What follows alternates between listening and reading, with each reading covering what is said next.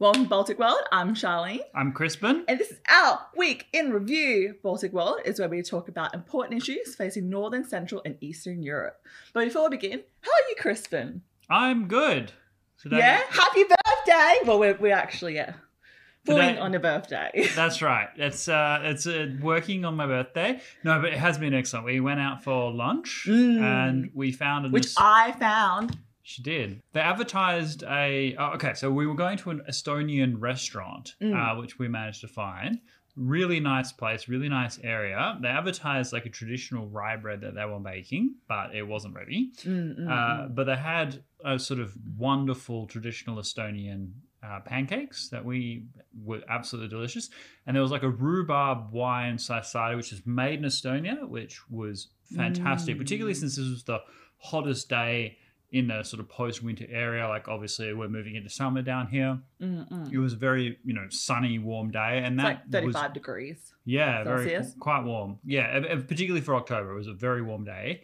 And we took some great footage for our... Yeah, some cool B-roll. We're trying to experiment with the camera and like on-the-go mic, like vlogging.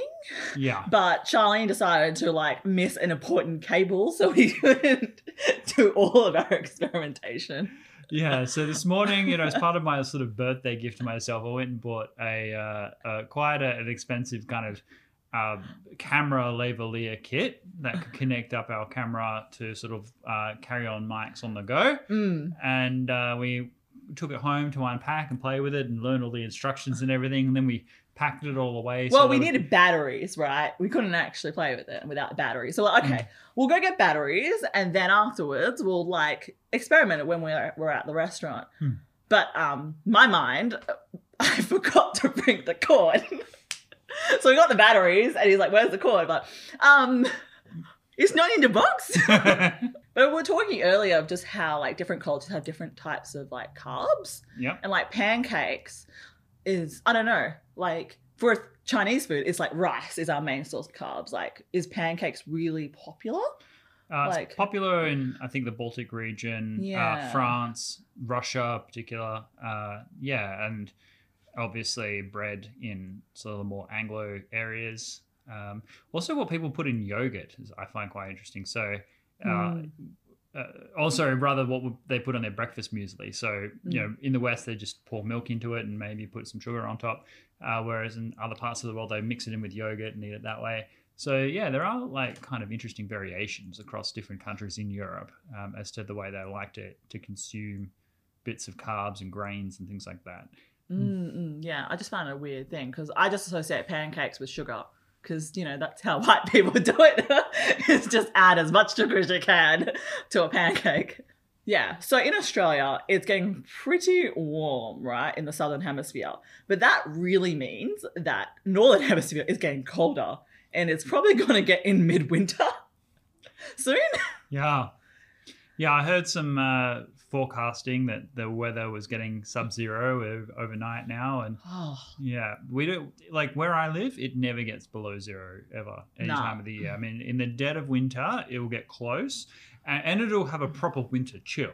You will get cold, but no, you won't have snow or. Australians complain at 10 degrees Celsius. It's too cold.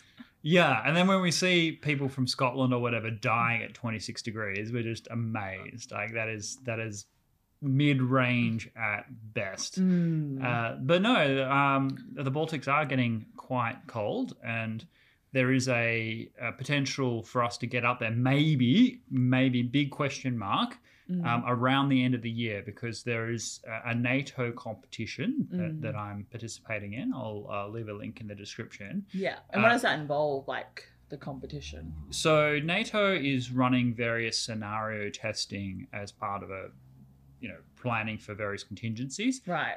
Specifically around strategic communication. So issues of disinformation, cyber, artificial intelligence, social media, the way in which narratives are formed when it comes to sort of hybrid operations that happen between Belarus and Lithuania and places like that. And so they've put out a call for various scenarios. I won't, leave any spoilers here, but I'm preparing various scenarios for that. And that sort of follow some of my own background. When I was working before doing things in the Asia Pacific, I was doing scenario planning and testing with various groups around.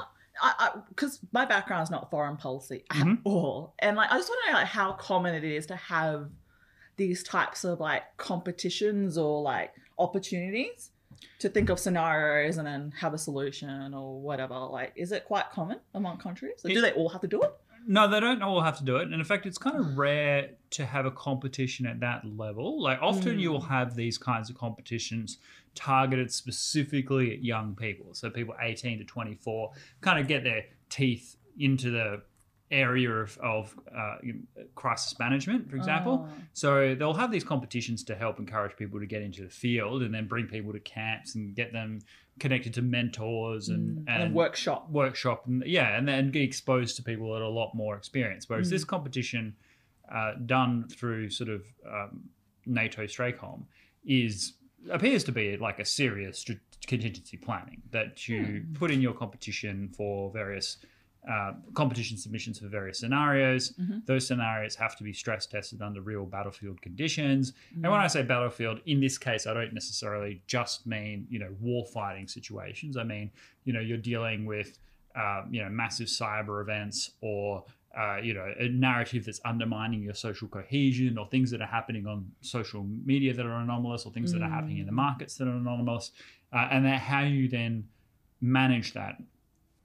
When you're trying to manage various crisis situations in the international sphere, a good framework for analysis is to divide things up into what you know is a fact. So, at 9:45 a.m. event X occurred, and then person Y said this, person Z said that. Like you scheme out exactly the facts as they are known. And facts, things that everyone agrees on, they're verifiable, falsifiable, they don't rely on anyone's opinion or intuition. You put that into one category.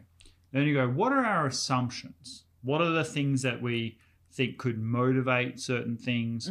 What are our heuristics around our assumption of what have been happening in the area, things that might be happening behind closed doors, our perceptions of potential adversaries. What are the things that we think might be driving people? We are guessing here, but they're based upon a series of assumptions that we don't know. And then there are the sort of known unknowns. What are the things that we have to find out that we don't know currently in order to make any headway?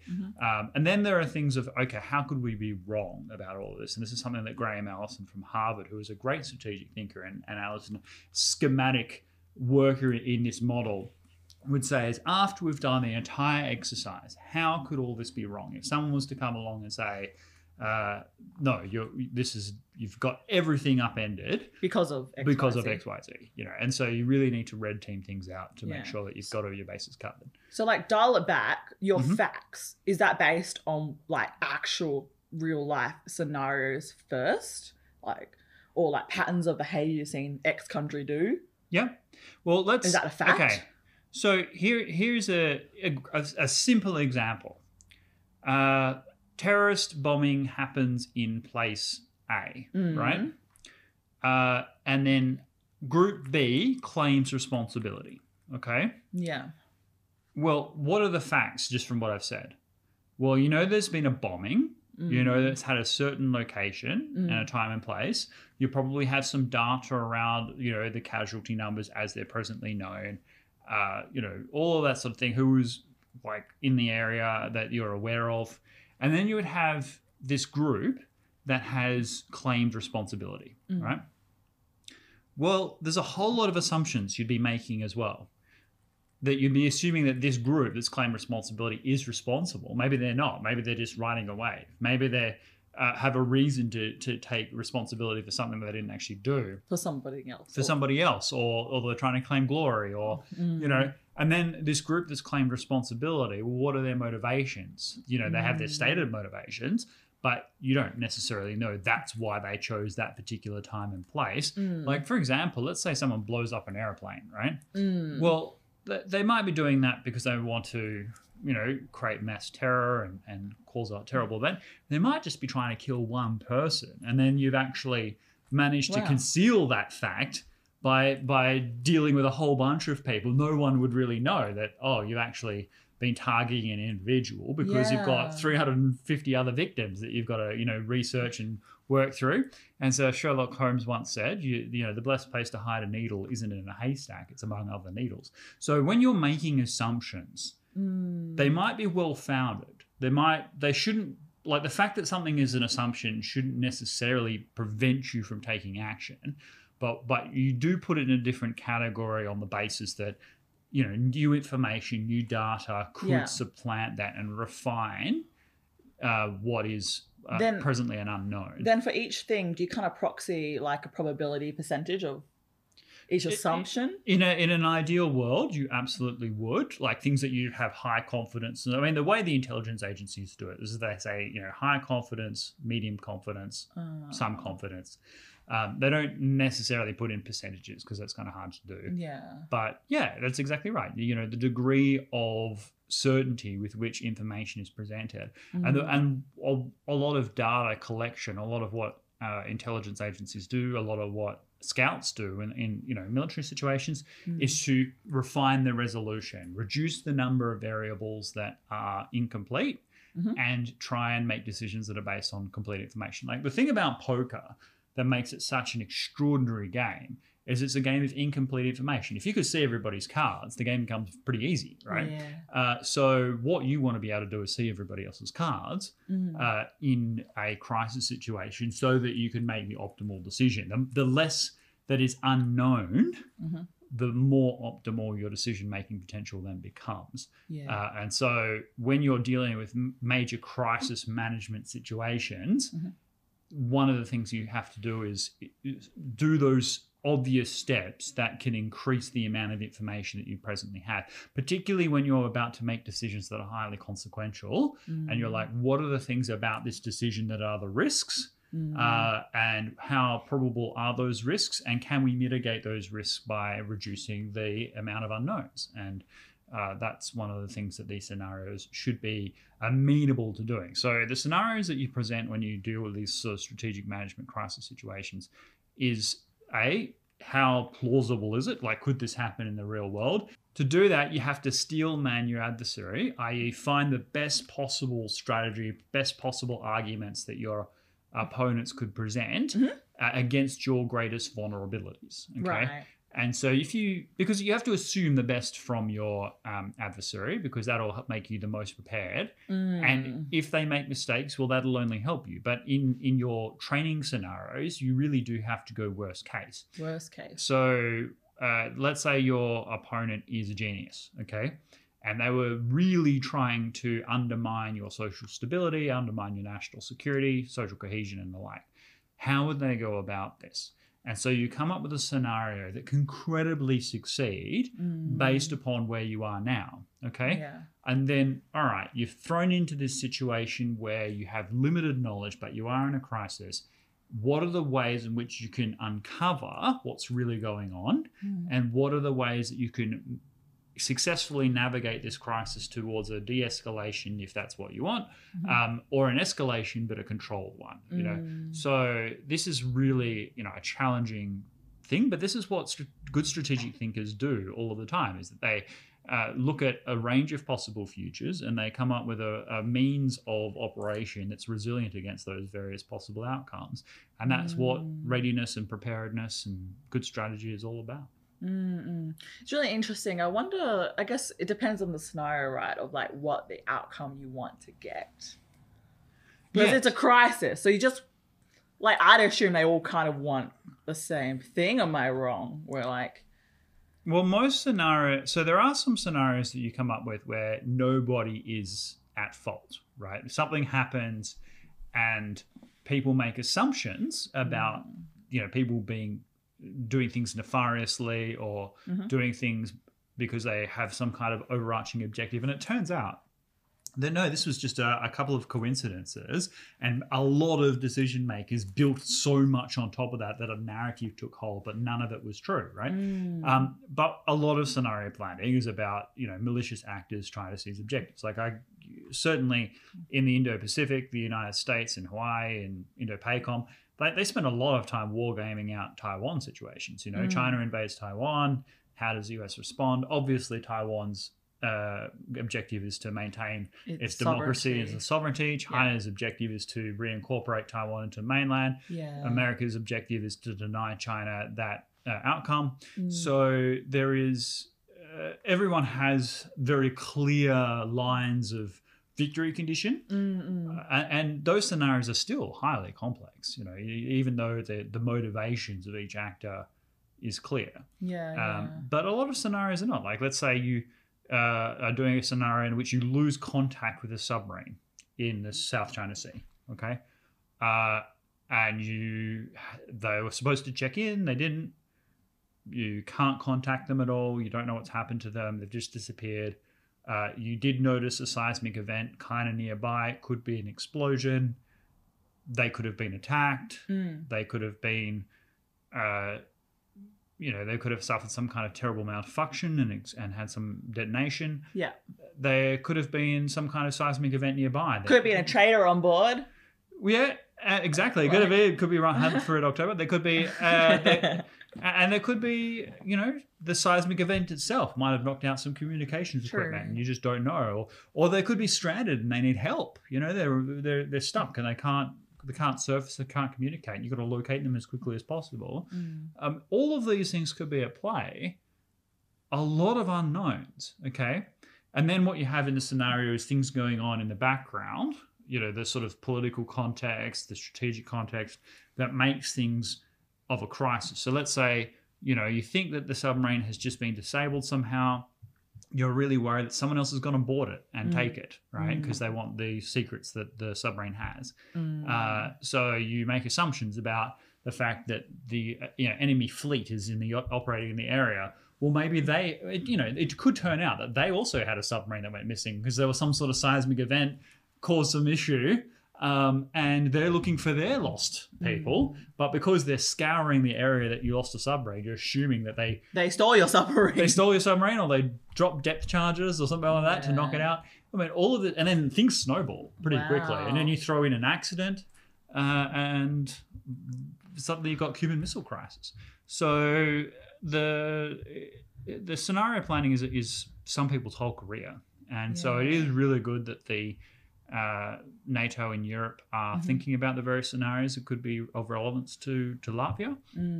And I'll be putting in a few submissions to assist, hopefully, in that outcome. Now, the actual competition itself involves, I think they're planning for the end of the year to host their event. Now, I don't know what the end of the year means. I presume it's before Christmas. And if, successful, Charlene and I will hopefully be in Latvia. And we'll get to hang out in Riga. I'll be participating in the training and the debriefing and the scenario testing of what is presented. But hopefully we'll also have time to see the Baltic. So for sure. But as you describe all the different scenarios, I'm a little bit overwhelmed, Crispin. Like, there's a lot to think about, and I don't know. Is there a particular type of person who you'd recommend go into foreign policy and strategic planning? Okay, so that's a really big question, actually, and it's something I think about a lot, more so than you probably realize. Is there enough young people in it? It's getting better, right? Because during the Cold War, there were hundreds of thousands of people thinking about this stuff because you had crisis at every level, at every part of the world, in this bipolar global struggle. Was it a dinner table democracy kind versus exactly? It was a dinner table, a very good way to put it. Dinner table conversation. Everyone had views on nuclear weapons and so forth. And then when the Cold War ended, everyone went into development, climate change, human rights, all these other things, rule of law, all really important subjects, but grand strategic balance of power, war and peace type stuff really went off the boiler, right? Fell off the cliff. Even as nuclear weapons continue to spread to other countries. And they got bigger. And worse. Right? Well, it's actually, they got worse. I don't know. They actually got smaller. Okay. No, I mean the size of the impact. No, that's what I mean. There's a reason. I'll explain it, actually. It's a really good... So, the nuclear weapons are a bit like mobile phones. Okay. They got big, they got small, they got big again. Because but basically they're still in that smaller phase. Because when the Soviet Union, this is a good like history lesson when it comes to nuclear weapons. When the Soviet Union started to fall a little bit behind the United States in rocket technology, okay, because even a step back, the Second World War resulted in two major breakthroughs in technology. There were a number of others, but two major ones. One, nuclear weapons, okay, and two, rockets. Yeah. So the Germans invented the V1, V2, hit London, and of course Hiroshima and Nagasaki were destroyed by nuclear bombs. After the war, both of those things were invested in parallel. You had the space race and you had nuclear technologies. The United States always maintained a significant advantage in missile technology. The Soviets were very good at nuclear weapons, and they caught up, I think, quite well in terms of manufacture and design of nuclear bombs. Yeah. But the Americans just had really polished missiles. Right? Why? They had better. Well, okay, that's a good question. We'll go down this rabbit hole. Experts. Right? The reason is that after the war, the Americans swallowed up all the German scientists. Wernher von Braun famously was a leader in the NASA space program. He was also a terrible Nazi that perpetrated awful crimes in the Second World War against the Jewish people. But he was given complete reprieve because he was a genius scientist who helped advance America's missile technology. There was a whole operation where the Soviets got more territory in Eastern Europe, but the Americans got all the intelligentsia. Okay, so they went and uncovered the Peenemünde test facility. They captured all the test pilots. Hannah Reich, who was a famous test pilot, ended up in the United States. Right. A lot of people that have been airbrushed out of history for their various offences in the Second World War were given very posh positions in the United States, often in the high levels of the US administration and NASA after the Second World War because of their extraordinary scientific talents, okay? And they were extraordinary. And that gave the United States a significant edge when it came to missile technology that the Soviets never fully overcame. The Soviets got around their own problems in various different ways, but they weren't of the same caliber as America. Now, one of the advantages of having better missiles is that they're more accurate. So the Americans could afford to have nuclear weapons of lower yield because as long as you are hitting your target accurately, you will destroy a city or whatever it is you're trying to blow up quite effectively if you get the optimal airburst and the optimal radius of your nuclear test, right? Whereas the Soviets had to risk the fact that they might be shot down long before they ever hit their targets. In fact, in the early 1960s, they were still using high-level long-range bombers as the Americans had already. So the Soviets were like, we have to make our bombs so big that even if we drop it 100 kilometers away from the target so our planes can get away safely, we will still destroy wherever it is we're attacking. And that led to the infamous Tsar bomb that was 50 megatons in size that melted rock on the Earth, even though it was detonated in the upper atmosphere. And its shockwave was still felt on its third rotation around the Earth. What? My gosh. It was one massive bomb. In fact, the design was 100 megatons, but they couldn't get the plane away in time, so they reduced the yield so they could make that happen. It's kind of like when you have you can't have. It's not like this, right? You have all the fancy equipment in the world, but if you can't use it, then you're ineffective. Whereas Americans had the experts behind them, so they could be more effective with their equipment that they had, right? That's right. They had, and so now all the major players have very reliable ICBMs. They don't need to have yields of 50 megatons. 1 megaton is more than sufficient to destroy any city they're likely to target. And that's still that 1 megaton explosion is still an explosion far beyond what your imagination can dream up. Can you give me an example of what you mean? How big impact it would be? So let's say if a 1 megaton nuclear weapon was detonated in downtown Sydney, let's say above the Centrepoint Tower, the optimal, let's say about 180 meters in the air, all of the CBD would be gone, like just vanished. You would never have dreamt that a city was there at any stage before. Everything out to Parramatta would be completely leveled and everyone would be dead. Parramatta is about a 40 kilometre drive, maybe a bit under, from the CBD. And then from that, you would have probably for the next 5 to 10 kilometres outwards, most houses and things reduced to their foundation. So you would know that there were houses previously there, but they would have been like all the walls and things would be blown in. Oh, wow. And then probably another 25 kilometres beyond that, all the windows and things would be blown out. Like you would, if you were caught in that radius, you would have been knocked off your feet and, debris might have hit you and things like that. But you probably would survive. You would have received an unfortunate dose of radiation, probably at that distance, not enough to kill you, but enough to make you sick. Yeah. And then you would have the radioactive fallout, which would over the next few days would drift in whatever direction. You certainly wouldn't be able to drink any of the water. You wouldn't want to touch anything. And it would be uninhabitable for an extended period of time. So why is it not in a conversation? I feel like that's really hard. Like, that's really traumatic and devastating. Well, it's... The likelihood of it happening? Well, I mean... It's hard to hide, I guess. It's hard. Well, it's hard. It depends on the situation, right? True. And, but it's not negligible. These things are... I mean, I'm a supporter of the Comprehensive Nuclear Test Ban Treaty, but one of the drawbacks of such a treaty is that people no longer get to see with their own eyes just how powerful these bombs are, right? So because there's not much testing, nuclear advancements are much slower. So it's not like we're building bigger and better bombs in the way that we once were. There's reliability questions about whether or not nuclear weapons would even work successfully because people aren't testing them properly, Maintaining them becomes increasingly difficult. A lot of these bombs weren't designed to be extended over this period of time. Yeah. But nevertheless, these nuclear weapons do exist and people still do make them.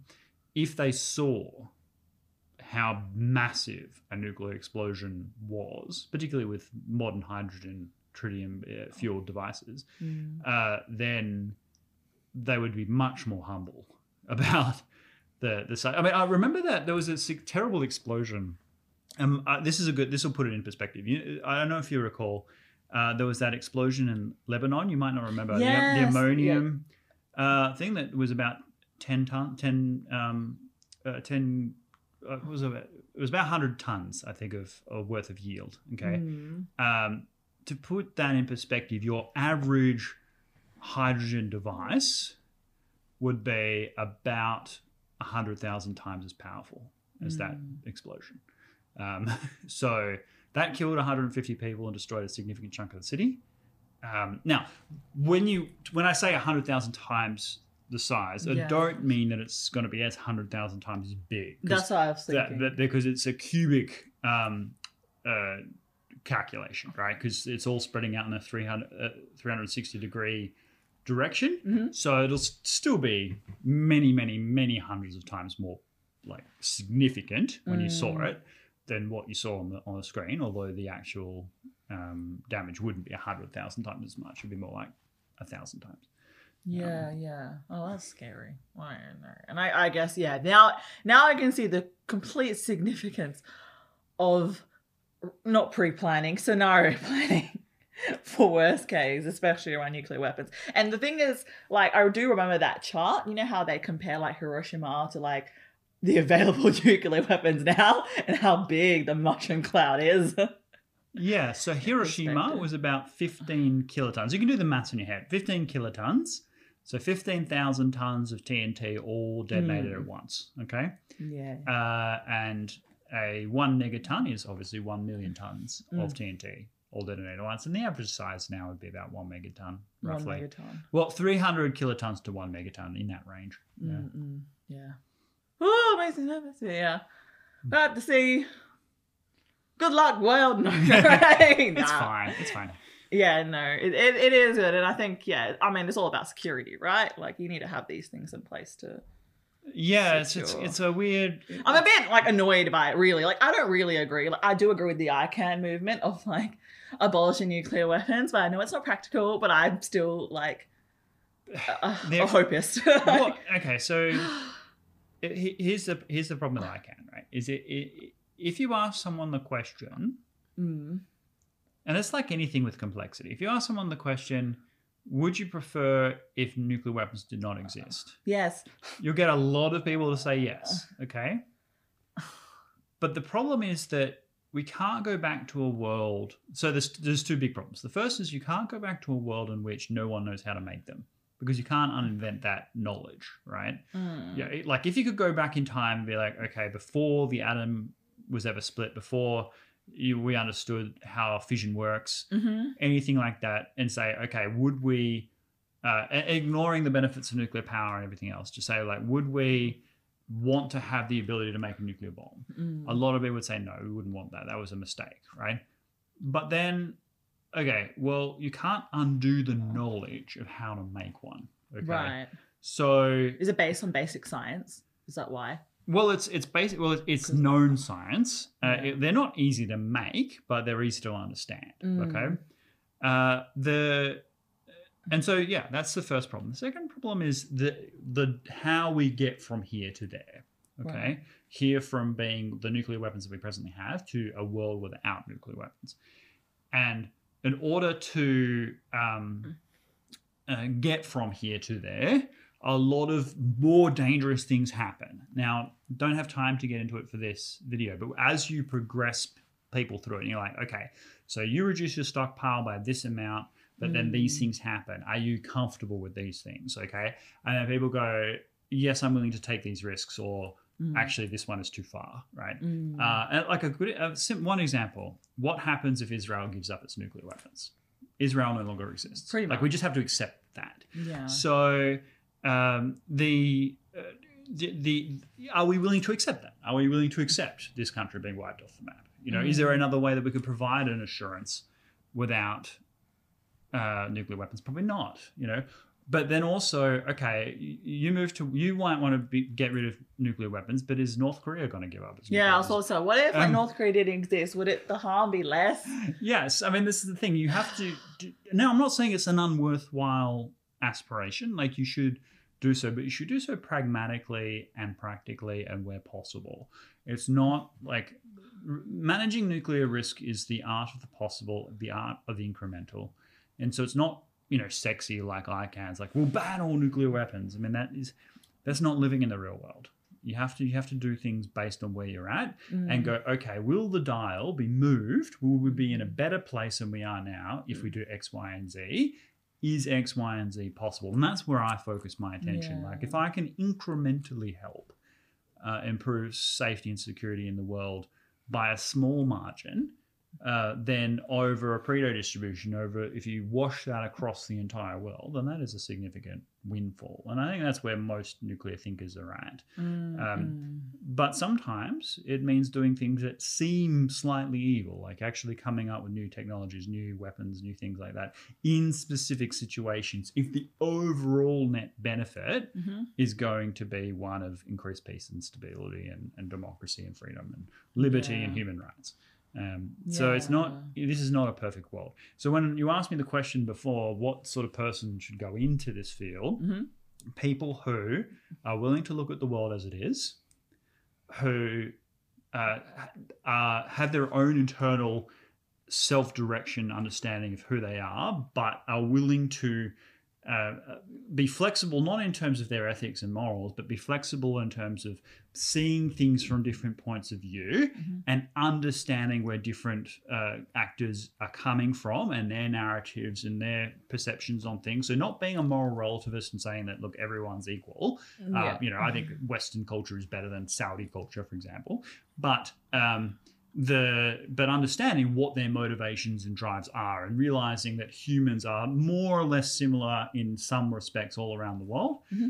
Then also being really good at cost benefit analysis, at game theory is a really useful skill, and most importantly, have an interest in history. I think this is the number one talent of a strategist. If you can understand previous patterns where things of similar nature happened in the past, you can derive important lessons from it. If you understand an individual country's past, you'll understand how they see themselves and their interests in the world, and you'll be able to apply that in a realpolitik, realist geopolitical framework as to how they perceive their interests and goals. And if you can do that, then you can anticipate their behavior in ways that is deeply constructive. And it's not something that people do have a natural talent for it, but it's still something that you have to work and train for. And I feel like you need a lot of resilience as well, though. You need a lot of emotional resilience, but you also need... it's like I said earlier in the actual crisis management scenarios. You want to reduce the things that you don't know, okay?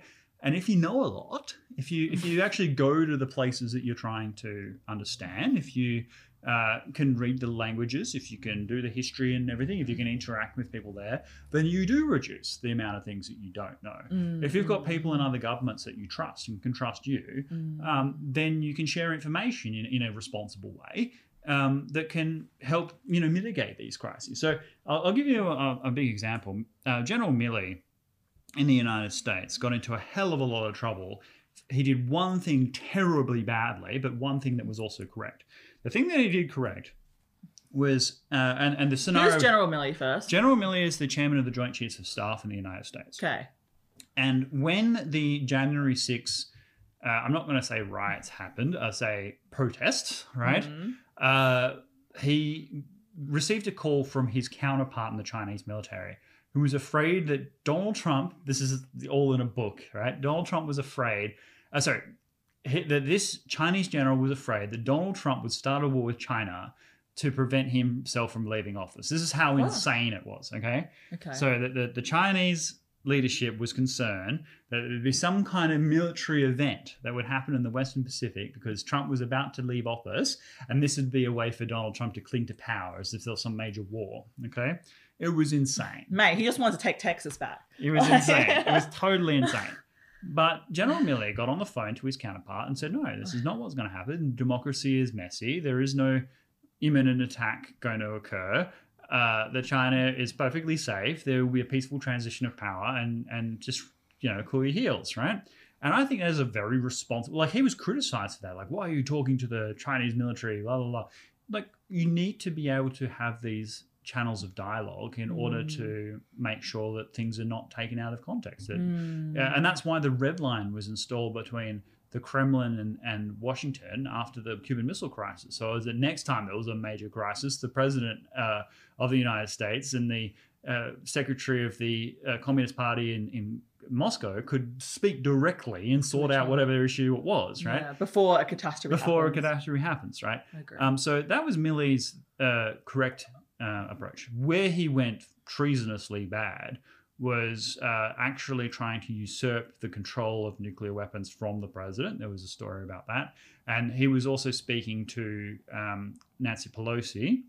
Yes, I have heard this story. Yes. Exactly. And that's totally outrageous. Like, his responsibility is to the commander-in-chief of the day, which was President Donald Trump. He shouldn't be going in through domestic politics behind people's back, and so he should be held accountable for that. But the actual keeping dialogue open with potential military adversaries is a really good idea within certain contexts, of course. You need to do that in a transparent way.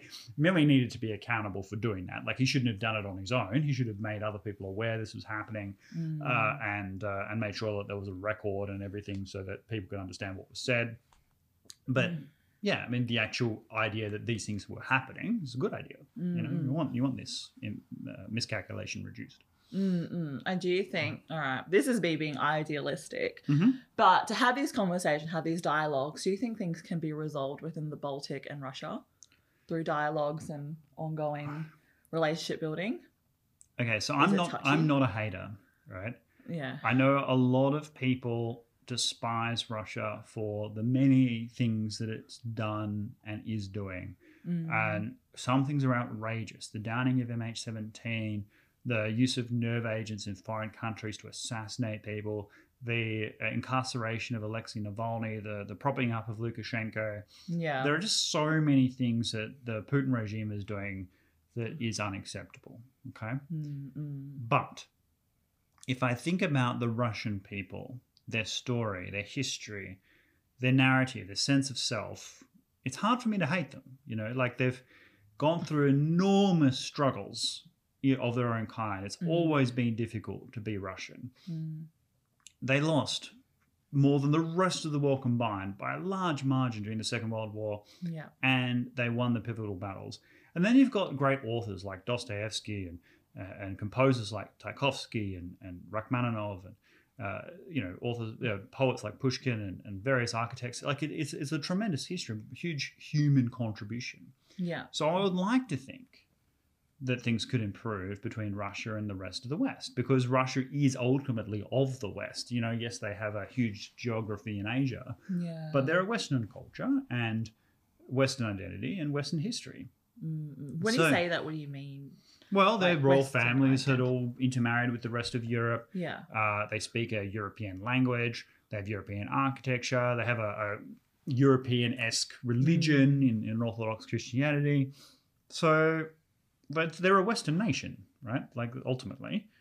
But they have a very different self-conception and a very different narrative. And so I do believe that there is a path, however narrow, towards an improved relationship between the Baltic and Russia and the West. Right? Yeah. What's more, it's in Russia's interest, because at the moment they are so coddled up to China that one day they will be China's slave. Like at the moment, China, like North Korea. I feel worse than that. I mean, it's like imagine China achieves all of its strategic objectives. So it takes Taiwan, becomes the world's dominant power, pushes America to the North Atlantic, and controls Asia effectively, and is the world's dominant power by far. Okay. Well, in that relationship, Russia is at China's absolute mercy. There are fewer than 6 million people are in the entire Russian Far East. Significant urban centers in the Far East, including Vladivostok, were former Chinese territories. Right. China will just tell Russia what's what, and Russia will either comply or suffer. Those will be the two options. And they won't have any other friends in the world. It'd be much better for Russia to be able to pivot to the West, help be part of the victorious West. And I think deep down in the Russian soul, that's what they would really prefer, like Western civilization, of which they were a successful, victorious part, to defeat China rather than to be a Chinese puppet, right? But they don't really have that option at the moment, because after taking bites out of Ukraine, after violating international law, after being a persistent threat to the Baltic countries, the rest of the world cannot and should not deal with them. It's a lack of trust, to be honest. And understandable. I mean, if let's say you've got a large Russian minority in Latvia and Estonia, which they do, they have by far and away the highest proportion of Russian speakers outside of the Russian Federation other than Ukraine. Russia says, we are there to have suzerainty over all Russian speakers wherever they are to protect their interests, and that's why we're invading Ukraine. Well, how are you going to take that in Latvia and Estonia, right? That your national sovereignty, your borders are not secure, that the Russia at any time could decide that it's going to incorporate the Russian speakers into its territory, and therefore half of your own country goes, right? This is, and then just these assassinations that are taking place, both domestically in Russia of journalists, of dissidents, and then the use of nerve agents abroad in countries like the UK. It's what the Russian regime is doing is disastrous. What is their strategic objective if they're doing all these different things? It's in a really complicated picture. In some ways, Russia is a strange coalition of 4 different really powerful groups. One is the former KGB, current FSB, of which Putin is sort of a figurehead. Then there's the oligarchs, of which you've got the Gazprom types, Medvedev, those sorts of people. Then you've got the church, because the church has been really reconstituted since the end of the Soviet Union. The Soviet Union made everyone believe in Marxism and Leninism and the communist ideology. Well, when that disappeared, what replaced Russianness was the Orthodox faith as the safeguarders of Orthodox identity, of Russian identity. And so the church is extremely powerful socially, okay? And then the mafia. There is a lot of crime in Russia, a lot of crime in the EU emanates from Russia, and they have a weird kind of relationship with the Russian government where they sort of avoid one another as long as they work together in certain joint national security kind of interests. So a lot of the disruption that happens in the Baltic countries, for example, or Eastern Europe, or Western Europe for that matter, is Russian criminal organizations. So this is weird kind of it not like it has the appearance of one strong leader like dominating the whole place, but in fact the picture is one of patronage and corruption and patchwork of centers of power.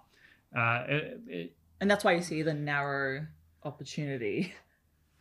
I think it's very narrow, but the reason I think it's there is because deep down, that's what the Russians want. Like, I know this. Like, I know that when the Russians look at the future 100 years from now, 200 years from now, they're not thinking we're going to be servants of China.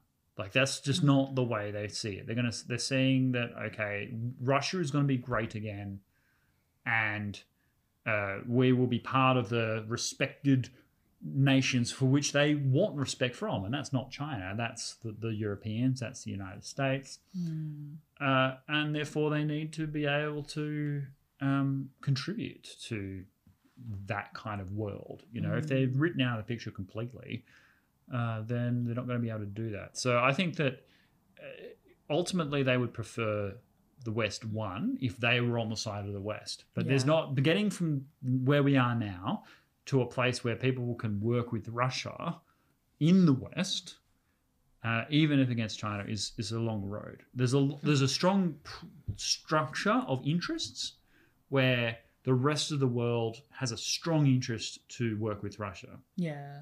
But what the Russian government is doing is not conducive to that outcome.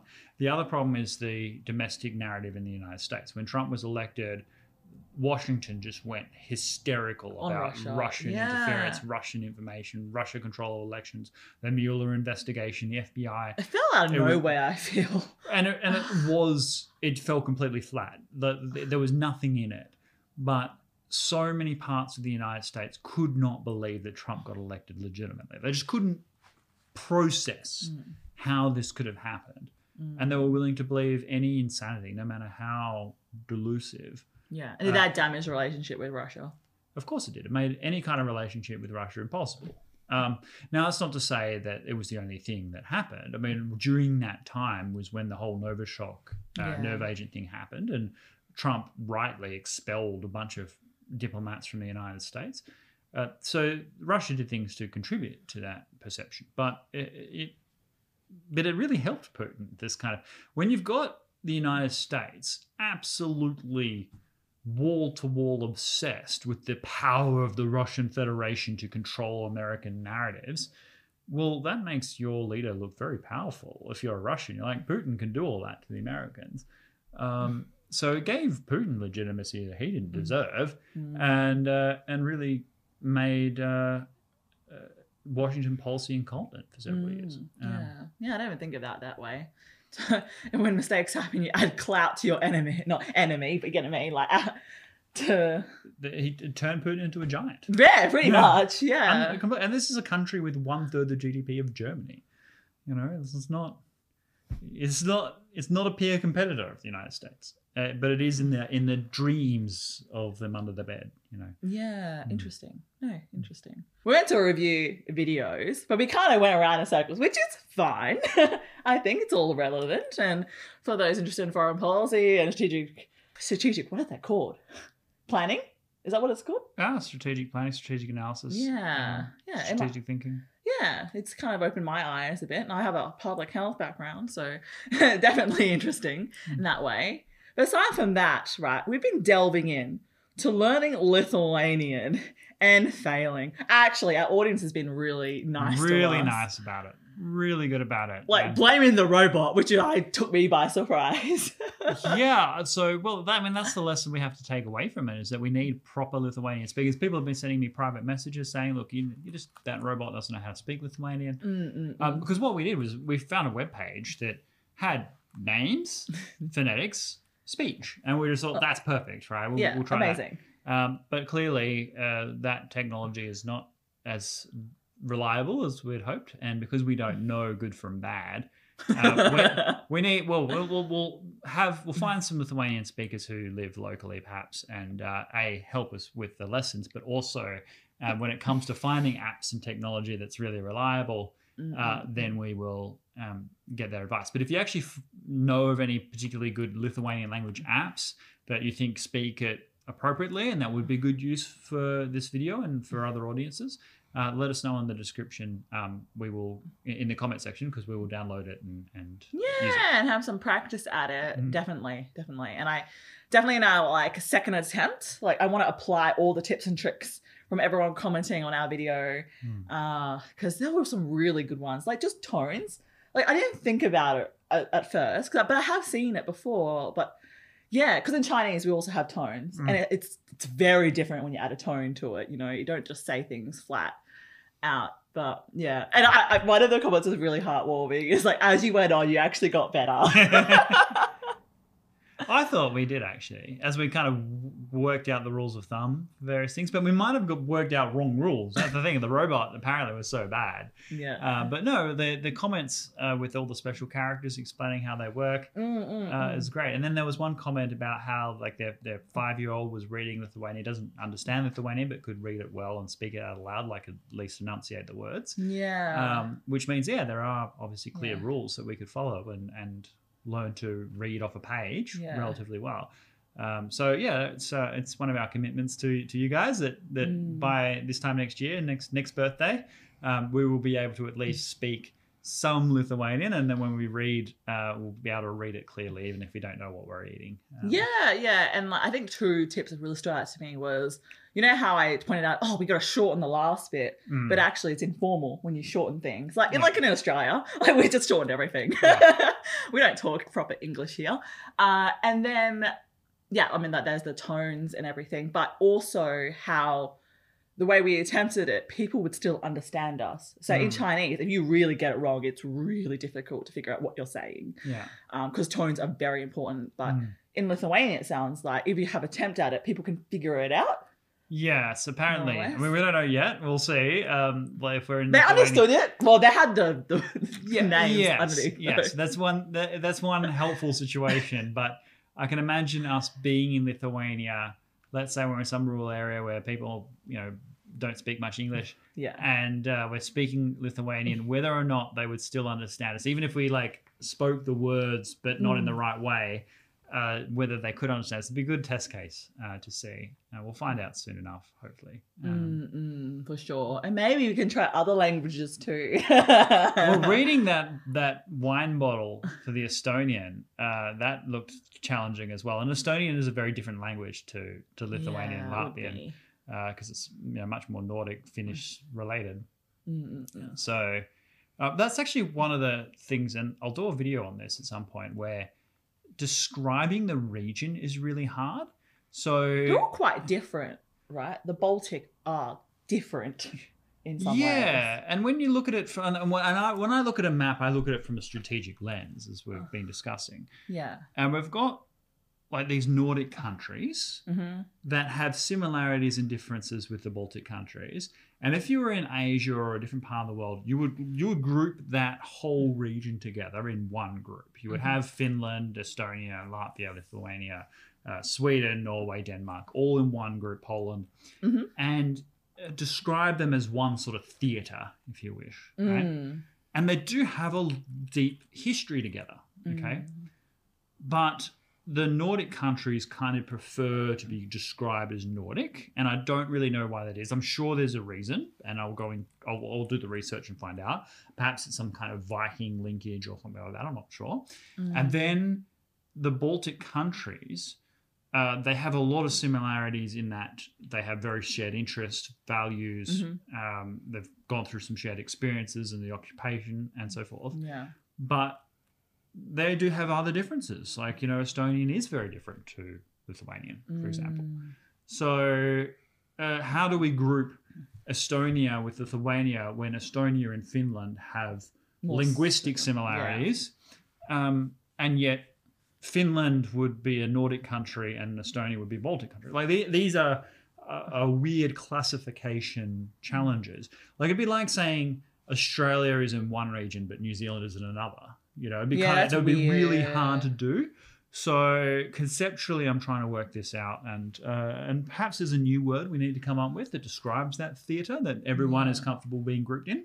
Because at the moment, do you know the whole old, like when they say the Baltic countries, is that because it influenced the Baltic Sea?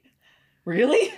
Well, yes, that more it makes sense. That shares, but that's how you should do it, right? Like, if you say, okay, the Baltic countries was everything that's on the Baltic Sea, perhaps minus Russia, right? But the way we describe Baltic countries is basically the three: Lithuania, Latvia, Estonia, and then sometimes Poland. It's not. Yeah, it's not clear cut. It's not clear cut. And I think there are political reasons, historical reasons, social reasons. And I'll do a video exploring that at some point once I've clarified the issues and it'll be interesting to untangle. Propose a solution. Anyway, I think that's all the time we have for today. Any questions, any feedback, please leave them down below. Otherwise, stay safe and ciao for now.